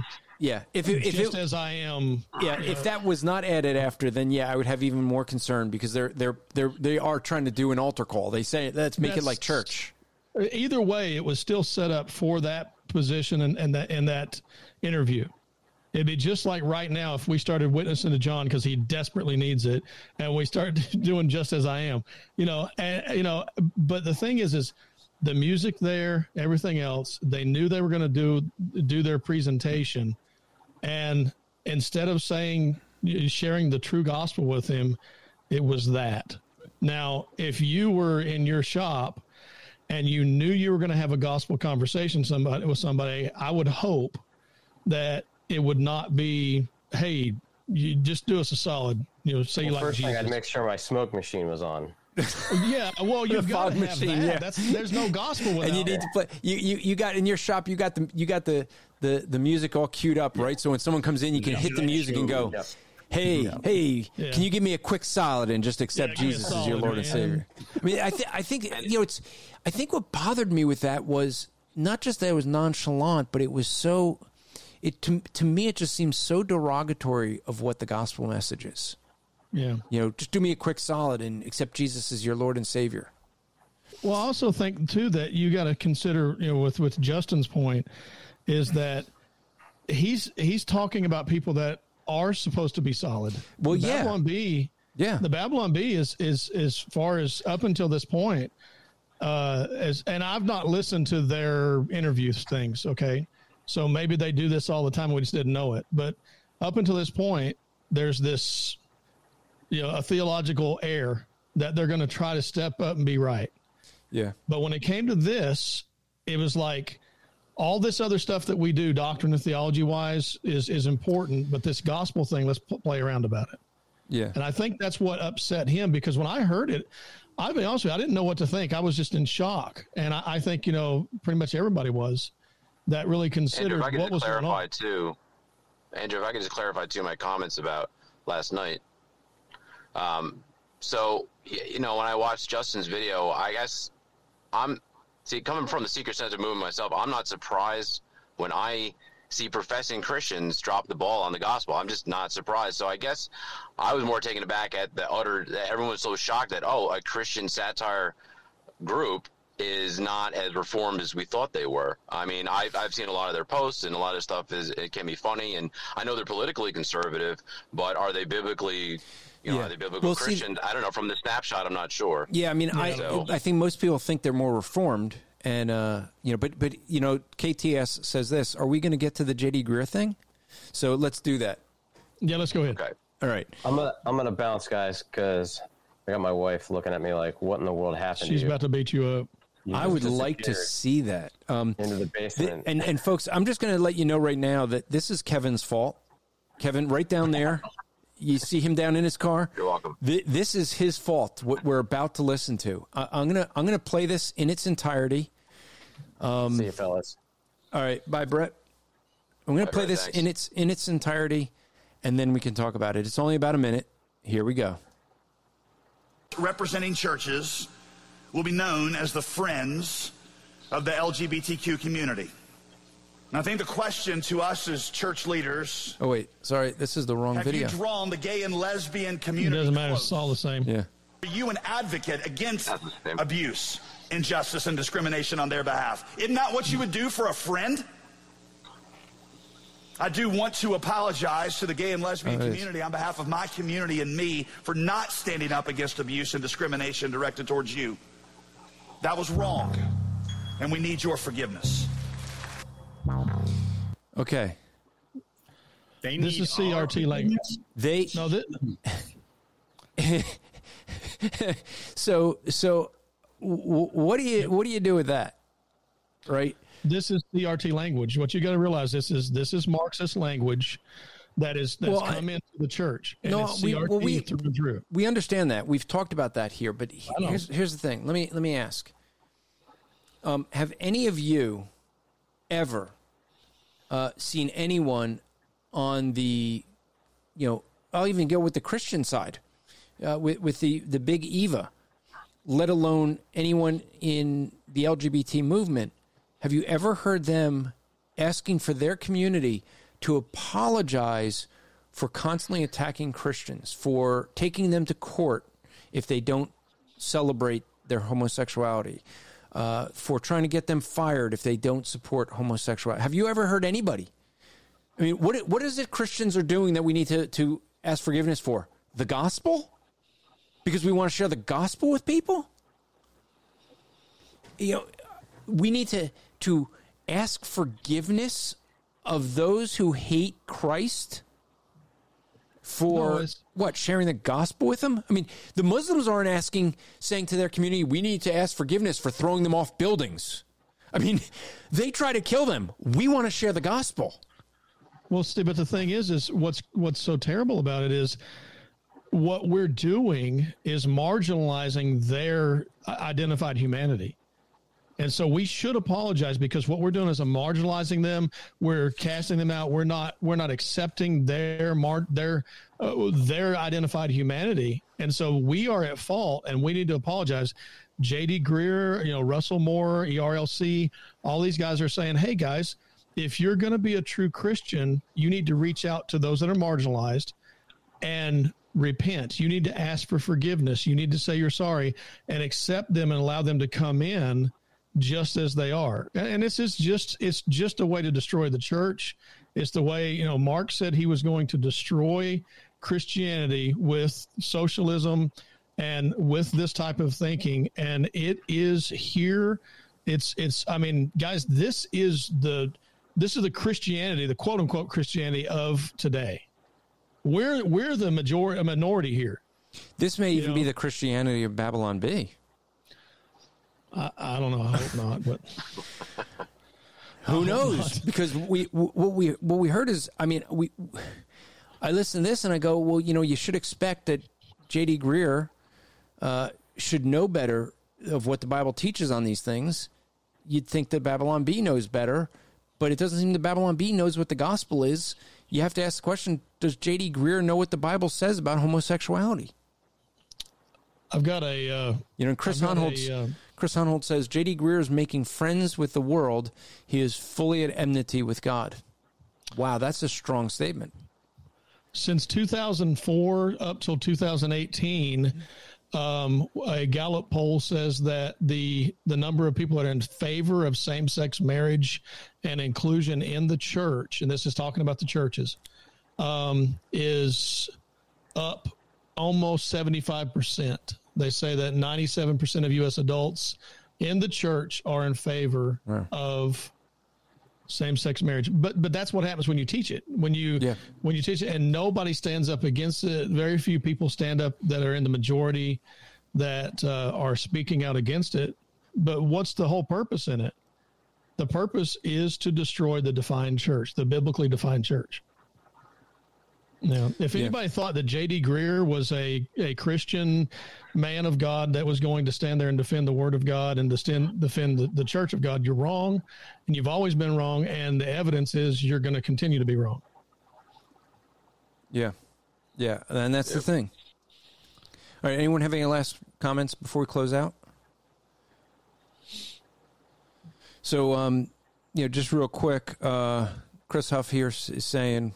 we're going to talk about these polls in the next edition of Matter of Theology. So you could check them out at christianpodcastcommunity.org and check them out there. So let me just, close out with a couple things. I know that some may think that this was a little hard on Babylon B. What the issue is that we take serious the gospel message. And what I want to do is what they did not do. I want to explain what the gospel is and what I wanted to hear from them.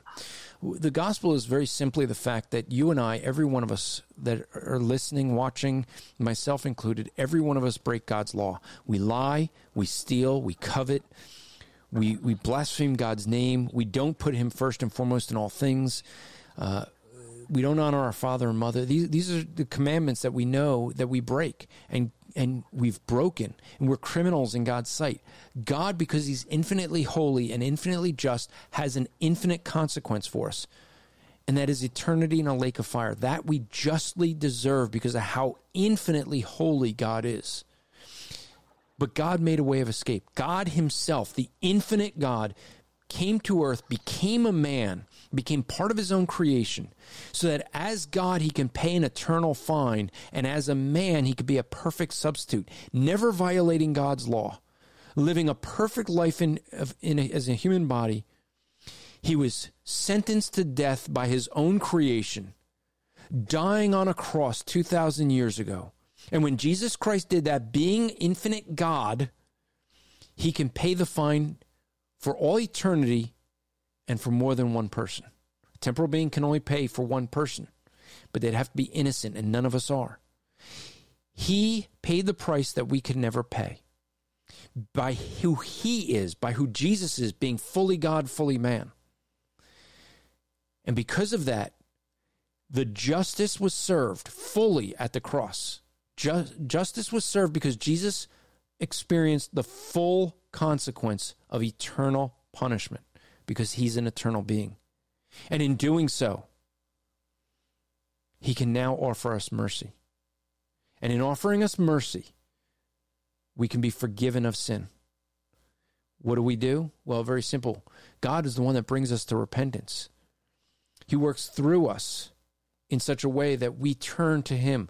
It's called repentance. We change our thinking. What do we change our thinking about? Thinking that we're a good person or that we could do good works. Thinking to the fact that what Jesus did on the cross and that alone offers us the forgiveness of sin. So we have to change our thinking from pride and self to Jesus Christ. That's what repentance is. We repent. We turn from self to Christ and accept what Jesus did as a punishment on the cross, as a serving for our punishment. We accept his gift of salvation. The question is, and if I was speaking to Elon Musk, this is what I would explain to him. I would be asking him, have you ever told a lie? Have you ever stolen anything? I would ask him those things. He already said earlier in the podcast, he's too wicked, or not wicked enough or something to, I think he said he's too wicked to be a Christian, is how he worded it. I forget, but he already knows he's a wicked person. The reality is that we do not deserve eternal life, but God offers it. Turn to Christ and live. And if God brings you to repentance, you know what? Get a Bible and start reading it. That's what you do. That's the gospel message, and that's what Elon needed to hear. So we're, like I said, next week we'll be on. We hope to have two guests. One, a International Church of Christ member who I would argue is in a cult.